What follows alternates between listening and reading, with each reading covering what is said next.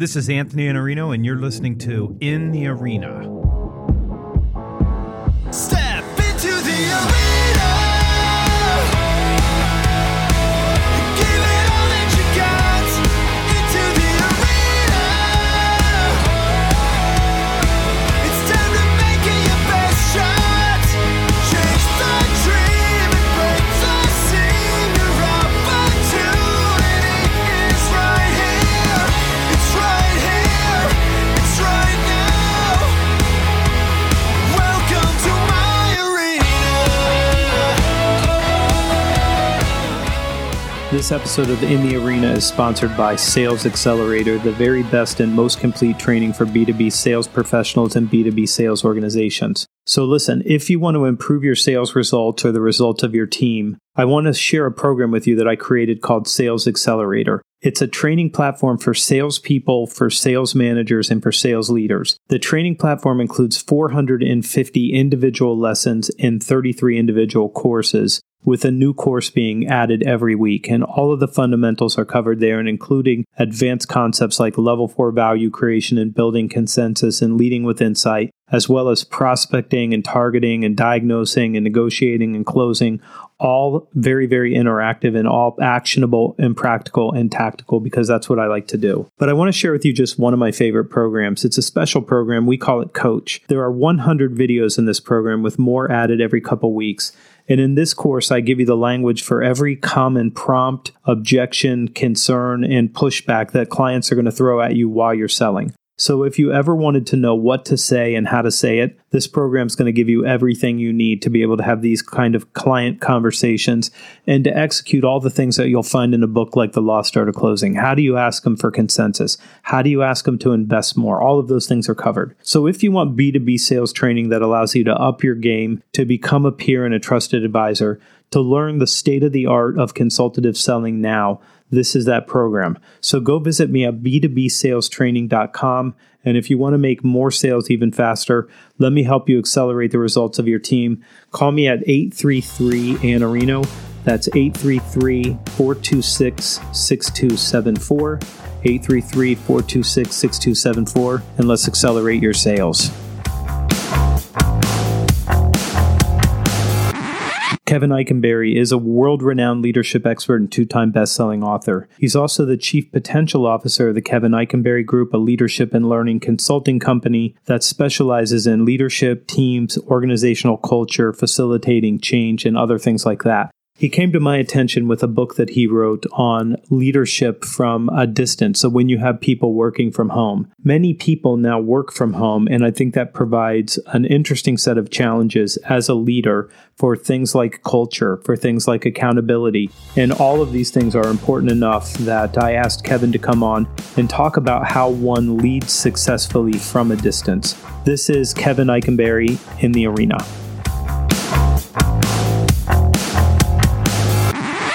Kevin, how are you?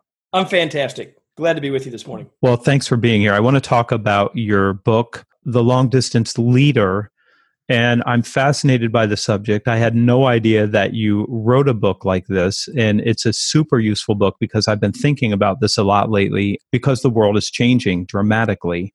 And I have a copy of the book Remote by the guys from Basecamp 37 Signals, which I picked up 2 weeks ago. Just specifically because I think this is a complicated thing to talk through. So I want to start. You spend your time working with leaders, and you're a leadership guy. So I want to start with something that's fundamental and something that I've had dozens and dozens of arguments with leaders about over the years, and that is the difference between a manager and a leader. And I'm always on the side of this that says there's a dramatic difference between a leader and a manager. And I get pushback to say, no, it's the same thing. I just need a good manager. And I continue to say, as it pertains to leadership, especially with the sales force, you might have the title sales manager, but they're really a leader. They're leading a team. And that's a very different concept for me. Can you describe the difference between these two roles as a starting point for people? Yeah, so let's start with the fact that I definitely believe that they are different. And I definitely think that most people who say all they need is a manager have never actually had a leader. And the third thing I will say is that there are some people who want to say they're the same, and there's some people who want to take manager and make it a four-letter word. I am not in that camp. either. I believe that when you have a role where you have folks who report to you, I don't love that language, but it's the language of our world. You have people that report to you. You have a role, you have a hat to wear as a manager. You budget, forecast, plan, organize, coordinate. That is a manager, and that's an important part of your job, but it's not all of your job, because the other part of your job is the leadership part. And the leadership part is far more complex, and it's far less black and white, and it's all about the people. It's coaching. It's a whole lot of it's how do we build collaboration? It's creation of culture. It's setting a vision. It's goal setting, etc. And the way I like to think about it is think about the MasterCard logo and put management on one circle and leadership in the other circle, and they overlap. Some skills that we need to manage, like communicate, are also skills that we need to lead. I believe that leaders should be able to make processes and projects happen, and that would certainly overlap with management. Right. And so I believe they are separate, both important. Leadership is harder, more complex, less black and white, and far less often experienced. How often do you look at something like LinkedIn and you see some post that somebody wrote that leadership is vision? That's the single attribute a leader must have is vision. And then the next thing you'll see is that the single attribute that they should have is the ability to hold people accountable. And then you'll see the most important thing is to grow people. And you look at it and you say, there must be 6,000 or 8,000 types of attributes or character traits that are the most important thing for a leader to be able to do, right? Because it is the most difficult thing to be great at. And I wouldn't say it's people that report anymore. I would just say that's the people that are in your charge. They're not responsible to you in any more way than you are responsible to them. And I think that's the shift between the roles. And I think you can be a really good manager and a lousy leader. And you can be a really right. You can be a great leader and a terrible manager. And leadership tends to be the variable, I think, though. And if the leader is also an effective manager, a better leader, and still an effective manager, that's where things start to really happen. I completely agree. I agree with you 100%. Okay, so there are a lot of us, and probably many people that are going to be listening to this podcast, that have had to lead teams at a distance for a long time, particularly because they're either all over the country or they're all over the world. But I think what's changed for us in a lot of cases is that in the past, all the people that we led were in a building with other people that were also in our charge or also worked for the same company. And they were actually going to a place called work. That place was actually, the name of the place was work. It's not what they were doing, it's where they were going at that particular time. And you know, this is true too. Sometimes people go to work, but they don't go to work. They just actually show up in a building. So now many of them are home and they're not surrounded by peers. And in many cases, they're not even surrounded by people. They're by themselves. So the first thing I think that leaders worry about, or I know at least I have, is the question, are my people even working right now? Are they working? Are they doing anything? Are they doing anything? And if they are, what is it that they're doing? So how do I get the trust that even though I can't see them, which, you know, is still true for many of us, even when we're in the same building with people, we can't see them. But ultimately, the trust is they're at home. So they're watching cat videos on Facebook. You know, they're talking to the UPS person that showed up at their door. They're being distracted by their family, all these other things. So I think that's a really big question. And it's two of the issues or challenges or concerns that we hear the most. Although, interestingly, I think we're starting to hear them a little less often. But here's the thing. People do wonder. And I often say to that person, if I'm coaching them, how do you know what the people down the hall are doing? Unless you're looking over their shoulder all day long, which let's hope you're not doing that. You don't know that either. So I think there's a couple of things going on here. Number one is, I'll ask you and I'll ask all of the people listening, have you ever worked the week between Christmas and New Year's? Every year. And if you work in an office or you work around other people, how does that week compare to other weeks? From a productivity standpoint, let's call it 0.10, you know, like 10%, right? Yeah. In that neighborhood. If you're working that week, you know, if you got things to work on, you have no distractions. You can get so much accomplished. I mean, you know, you got to get your head in the right spot. But if that's the case, you get so much more done. And that's the life of every day for a remote worker. So I think our experience would tell us, but the research also tells us that as a general statement, people are far more productive at home than they are at work because they have fewer distractions. Even if they do talk to the UPS man, they don't talk to 12 people that walk by their cubicle or into their office, or they don't have the 15-minute conversation by the water cooler or at the coffee pot. Now, I'm not even saying those are all bad things. We can get to that. The point is, on a purely productivity basis, if we're looking about individual work, most all the research, and I think experience would say we're going to get more done. Now, if you're not a good leader, if people don't know what's expected and all those things, that doesn't mean that that will always be true. But as a general statement, I think that we can say that that's true. Now, the reason that that gets in people's way as a leader is several things. One is they're not sure they could do it at home, and so they wonder how anyone else could. There's part of it.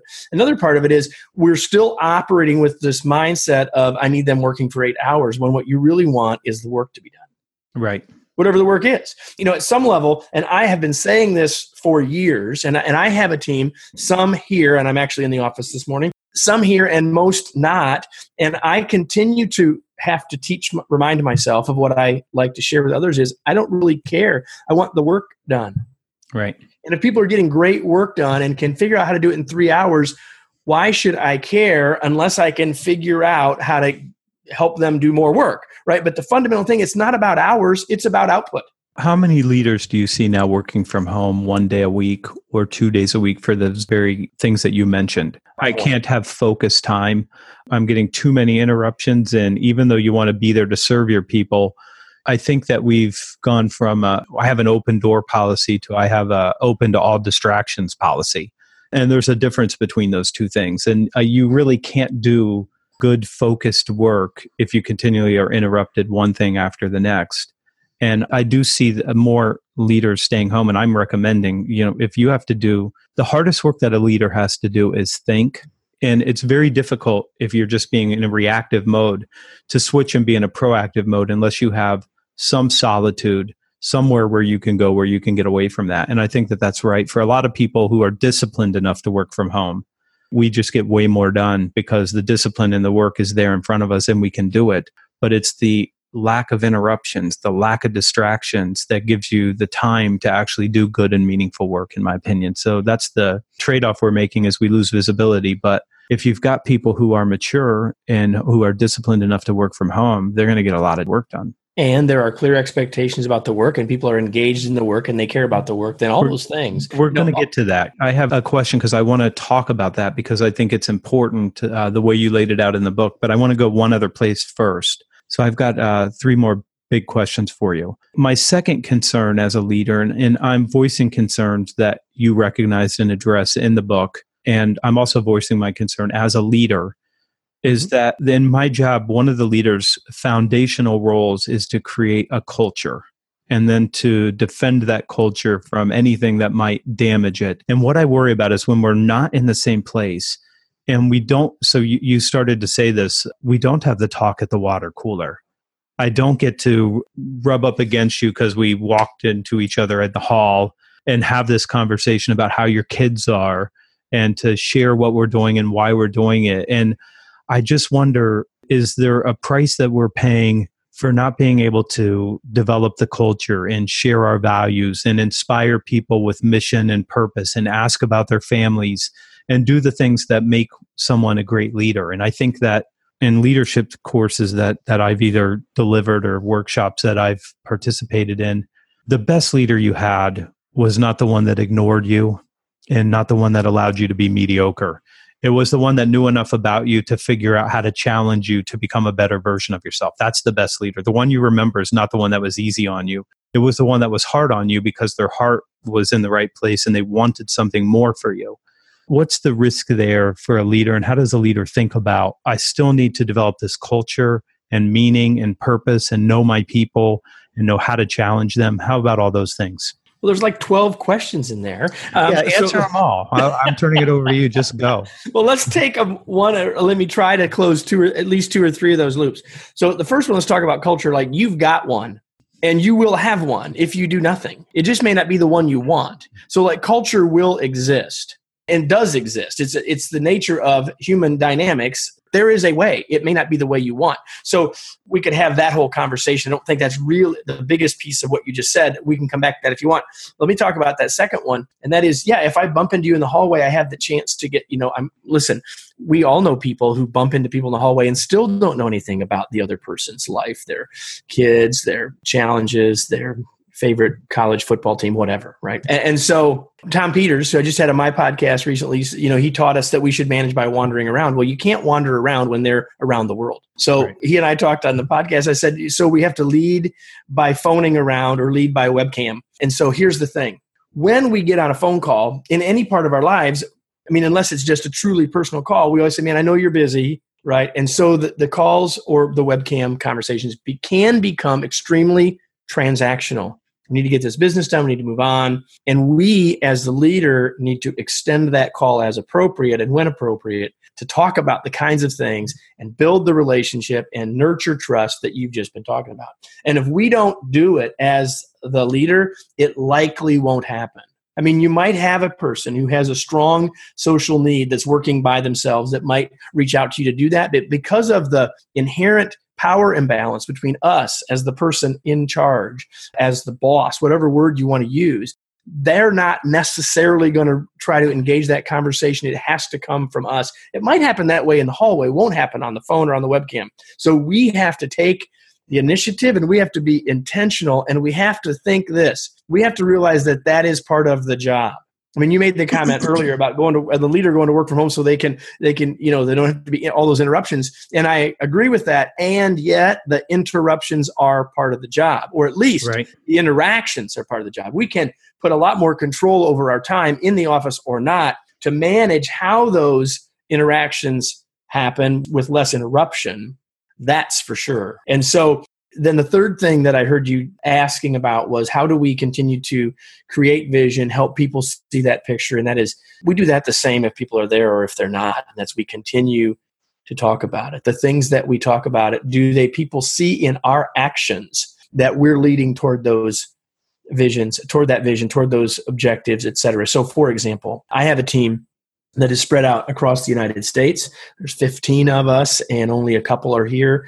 And we get together as a whole group twice a year. One of those times just happened. And, a big part of the conversation is where are we headed for the rest of the year? And I've got to be clear that my actions are in alignment with those things. And not only do my actions have to be in alignment, they have to see that my actions are in alignment. And that's harder when they're not down the hall. So I have to be intentional, not about look at what I'm doing, but just so that they know what I'm doing. And that they can have trust and faith that what I'm doing is in alignment with what I'm asking them to do. And we all understand why we're doing all of it. Which leads us to the next question. So you're giving me perfect segues here. And I didn't even know. I love Tom. I met him for the first time at 800 CEO Reads Book Awards last year. Just everything you would want in one of your heroes. And he is one of mine, and it was awesome to do on the other side of the mic like I am today to have that conversation with him. It was fantastic. Yeah, he's a wonderful guy. How does a leader ensure that their goals and initiatives are actually being pursued effectively from a distance? So I think that one of the things that a leader does for sure, and I rattled off a bunch of words at the beginning of this, but one of them is I think a leader is accountable for the future. That's what a leader does. A leader says, we're here. This is where our future is. This is where we're going. And so the leader's accountable. And then that accountability for the future that the leader has in their vision cascades down to people. And where I see leaders struggle, first off, holding people accountable is difficult for many leaders. I think it's one of the challenges that leaders have. Can I stop you right there? Yeah, go ahead. So we all talk about holding people accountable as if accountability is this negative thing. I think at least as much a part of our role as holding accountable. And there is a part of that, right? I think at least as big a part and an under-considered part is helping people be accountable. If there's a goal, if there's a vision, if there's a place we're trying to head towards. And by the way, back to our manager-leader thing, if we don't have a desired future state that's different than where we are, we do not need leaders. Right. We may need managers. Like if you had a perfect world, like if everything was perfect, you may not need a leader now, but you still need a manager. Leaders mean we're moving to a place that we're not today. The leader helps to define that. The leader helps to keep us moving toward that. The leader holds us to that, but also helps us get there. I agree completely. Leaders, though, just struggle even holding people accountable, though. I see that more and more. And I think because some people have grown up in a culture where there was no accountability, and so they don't have a model of what that looks like. And I think you're right. And I started off by saying, I think that I use people in your charge because you're responsible for them. And so that means you have to go help them. And in my world, I say you have to help them with the mindset, the skill set, and the toolkits. And if you're unhappy with anything that anybody's doing, then first you have to look in the mirror and say, am I giving them what they need so that I'm able to hold them accountable? Because if they're missing mindset, skill set, toolkit, that's on me. My hands aren't clean. So now I have to look here first and say, what do I change before I do that? You're always in it. You can't do it for them. That's called micromanaging, or go be an individual contributor. The reality is that you have to look in the mirror. So tell me about, as a distance leader, how do you make sure that your goals and initiatives are known and that they're being pursued? What is it when you can't see and, a leader's time is their single finite non-renewable resource that's already overpacked? What's the best advice for a leader saying, I have all these remote people, now how do I know that this is being done in some way that gives me the confidence that I need? Well, we talk in the book about the 3O model of leadership, and that there are 3 O's that leaders should be focused on. In fact, it's our whole job, and that is outcomes. We're talking about other people and then ourselves. The ourselves piece, the least of the 3, not the most of the 3, but can't be left out. And I think what we've just been talking about gets at that. But here's the thing. If our job is about helping people, is about reaching outcomes and engaging people to help reach those outcomes, then that conversation and that dialogue about the vision and the future and the reason why is job one. And I don't think that's any different whether they're down the hall or whether they're across the world. It's got to be an ongoing part of our conversation. And if we want it to become culture, right, then it has to be more than just words. It has to be actions, it has to be seen. I need to be having, as a leader, ongoing conversations with my team members, not only about how they're doing, but how we're doing and how their role. The biggest moment in our whole team meeting the other day was, and people listening have been in this meeting before. I think ours came out differently than some other people's meetings have been. But the challenge from some of my folks who aren't on the front line with customers, right, not in a sales or even a marketing role, was how do I know, Kevin, that what I'm doing is moving us where we need to go? That's always going to be a challenge for certain sorts of roles, and I totally get that. And so my comment was, man, I need to do a better job to help you know that. And we need to know that that's not always going to be easy. But if you're feeling that or feeling it more than you once did, then that's on me. And so let's talk about what I can do to help fix that for you. Does that make sense? And you're going to have to communicate in a different way and probably with different content for them to know. Different content. Because you're invisible to them. More frequently. Yeah, and you're invisible to them. So as invisible as they are to you, they're telling you, well, hey, guess what, Kevin, you're invisible to me. So hopefully only in this, not in every way, but at least in this way, I'm not. In this way. Maybe not invisible, but not clear enough. Yeah, it's good feedback. The last question I have for you here is, I'm a tactical, practical person. So I love giant concepts and strategy, but I want to know, how do I make it work?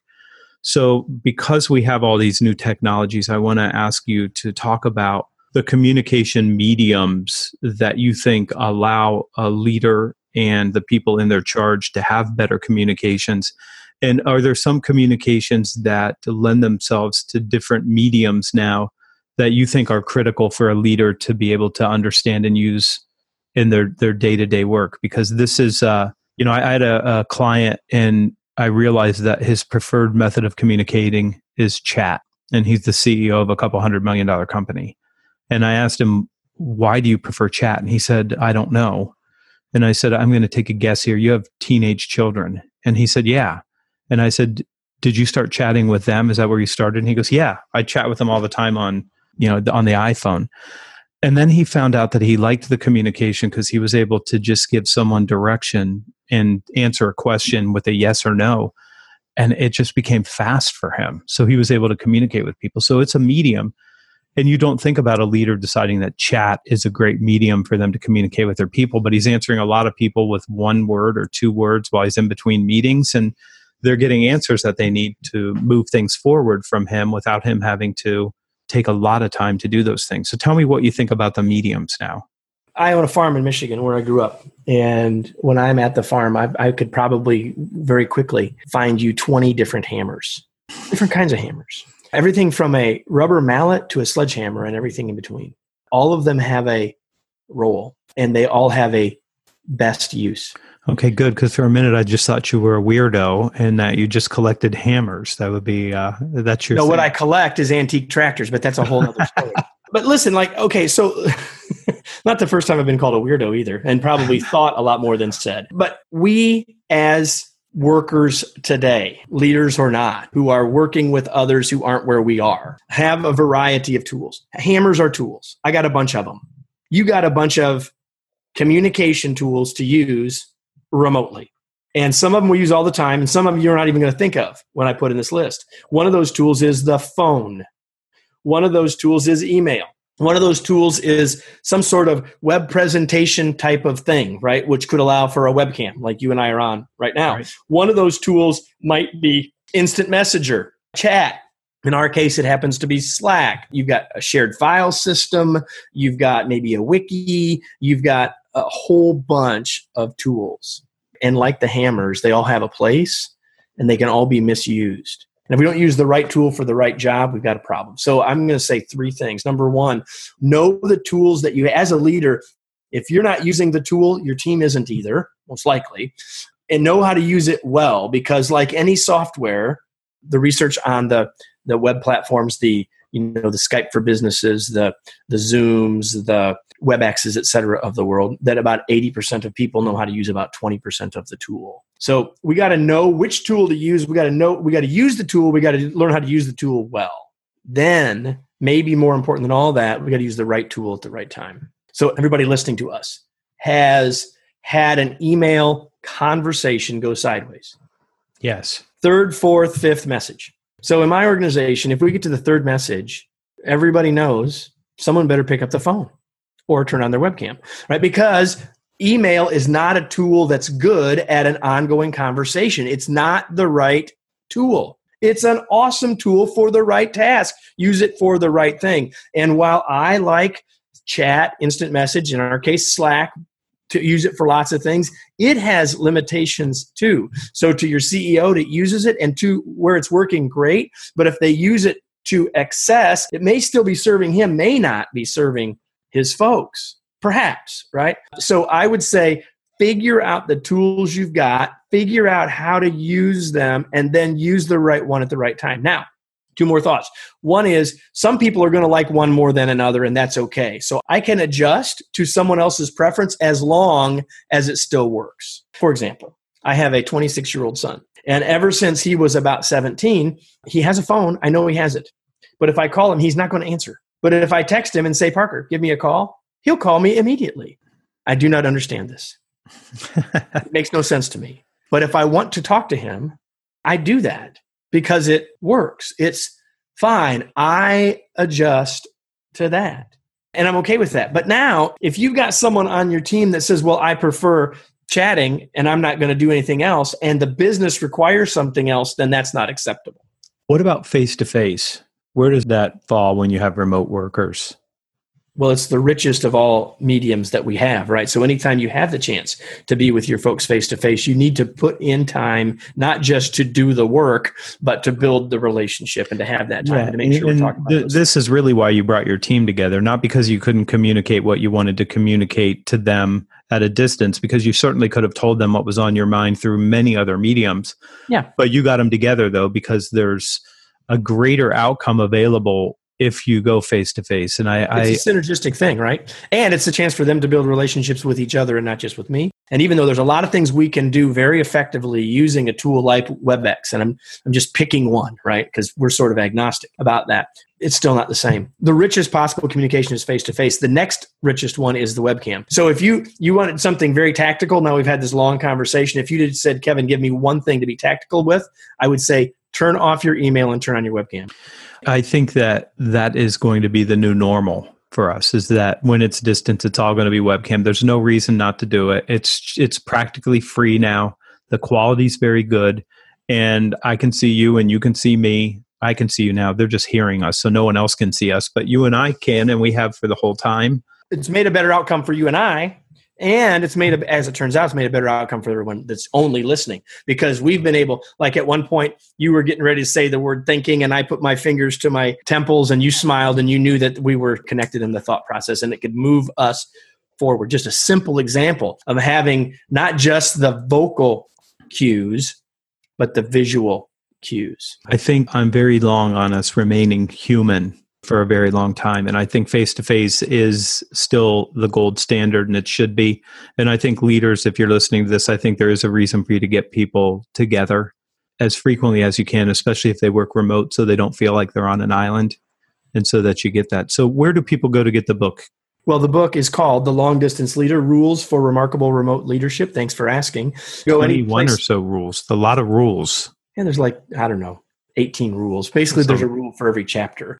You can go to any place fine books are sold, Amazon or wherever else you like to buy books, or you can go to longdistanceleaderbook.com. And if you go there, there's a good reason actually to go there. If you go there, you can get a sample chapter if you're not sure yet, even though we've had this long chat. No, they're sure. We're buying. Come on. This is easy. Okay, well, it is easy. It's, anyway, longdistanceleaderbook.com. The other reason to go there is that after you buy, you follow the instructions there. We'll give you a bunch of extra bonuses, including a 1-hour webinar recording and a bunch of other stuff just because you bought the book. And where do people go to find out more about you and your work?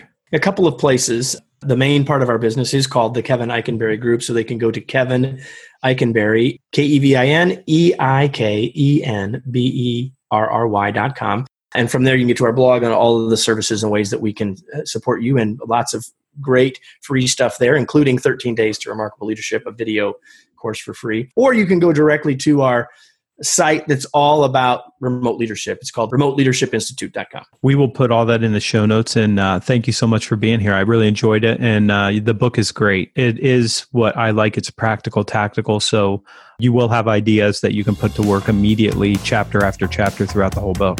Well, I appreciate you saying that, because that was our goal when we wrote it. So if that's working for readers, that's exactly what we were hoping clear. For, so. All right. Thanks, Kevin. That was Kevin Eikenberry, and you can find him at kevineikenberry.com. I'm going to spell that for you. Kevin, traditional spelling, last name EIKENBERRY.com. You can also find the spelling of his name in the show notes, and do go pick up the book. I know you can find it on Amazon.com. It is a fast and a worthwhile read. What I like most about it is it's practical and tactical, and you can put that work to use immediately. My name is Anthony Iannarino, and you can find me at thesalesblog.com. You can also find me at iannarino.com. Both of those addresses will take you to the same place, where you will be accosted by a pop-up banner asking you to sign up for my Sunday newsletter, the best work I produce every week, bar none. It shows up in your inbox on Sunday morning with a big idea that's practical and tactical and actionable, so you can hit the ground running on Monday morning. You can also find me at youtube.com/Iannarino, where you can see my everyday program, where you'll find content just like the blog, something that you can think about, something you can put to work right away. If you find this podcast valuable, please subscribe. That helps me tremendously, and share it with your peers and your friends and other people that work in sales or management or leadership or who are success-minded. Also, it would help me tremendously to spread the word if you would leave me a review. If you like this, give me your notes. Love to see those. We read every single one of them. If you're interested in more content, you can go to Amazon.com and search my last name, Iannarino. You'll find 3 books. The Only Sales Guide You'll Ever Need, a sort of unfortunate title for a first book, followed by The Lost Art of Closing, Winning the 10 Commitments That Drive Sales. And on October 16th this year, we will release the 3rd book called Eat Their Lunch, Winning Customers Away from Your Competitors. That will be the 3rd book in as many years. Thanks for joining me here. And until next time, I'll see you in the arena. What follows here is a true story. A few years ago, I was sitting in a sales conference waiting for my turn to speak, and as I was catching up on things, I noticed an advertisement on Facebook for HubSpot's Inbound conference. And at the time, I was immediately struck by the idea that while inbound is important, outbound is even more important. It's the difference between passively waiting and actively pursuing your goals and your dreams and the clients that you need to acquire. I walked out into the hall and I called my friend Jeb Blunt and I said, I have this idea. We're going to put on a conference called Outbound. And he said, that's the best idea you ever had. And I argued that it probably isn't the best idea I ever had, but it was a good idea.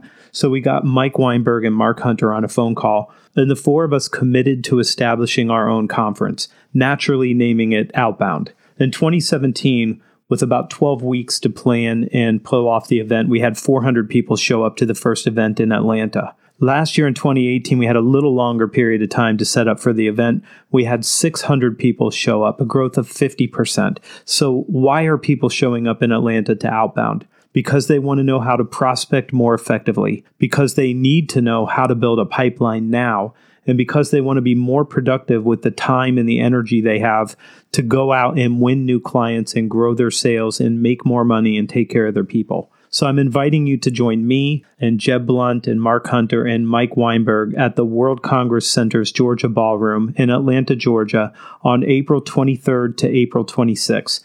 This will be the very best sales conference you've ever attended, and you're going to get the practical, tactical development you need to be able to prospect more effectively, build your pipeline, and be more productive. You're also going to believe that you're at a rock concert, and you're going to have the very best time you've ever had. And this is truly an event like no other. Tickets are on pre-sale now, so I want you to go to outbound.ticketspice.com/outbound-2019 to get tickets for you and your team.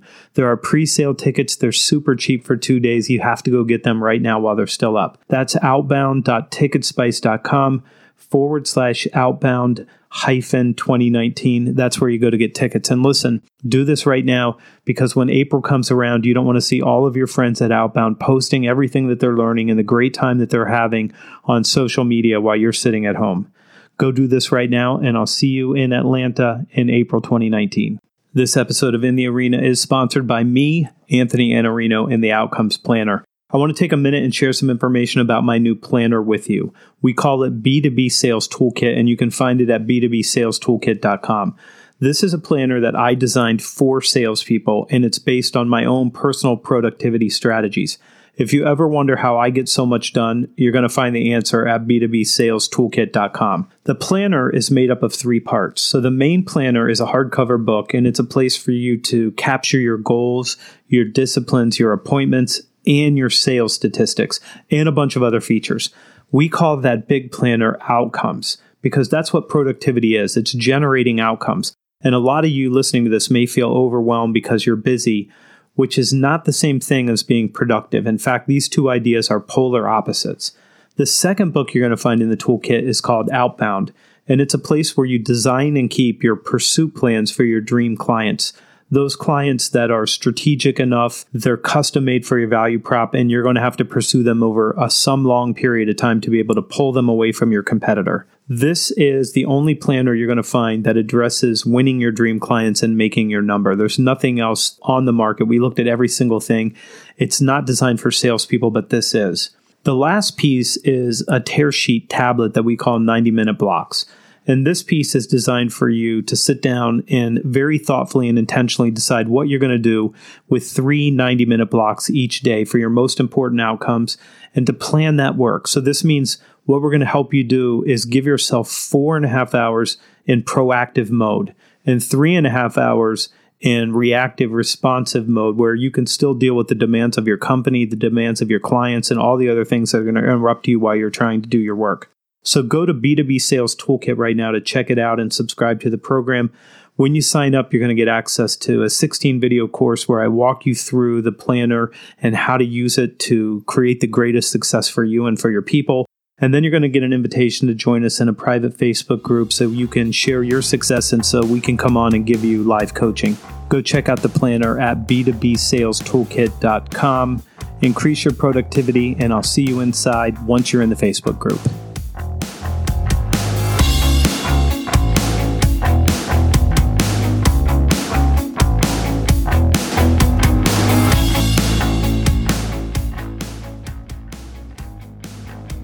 Audio editing and show notes by podcastfasttrack.com. Get 15% off your first month by mentioning this show.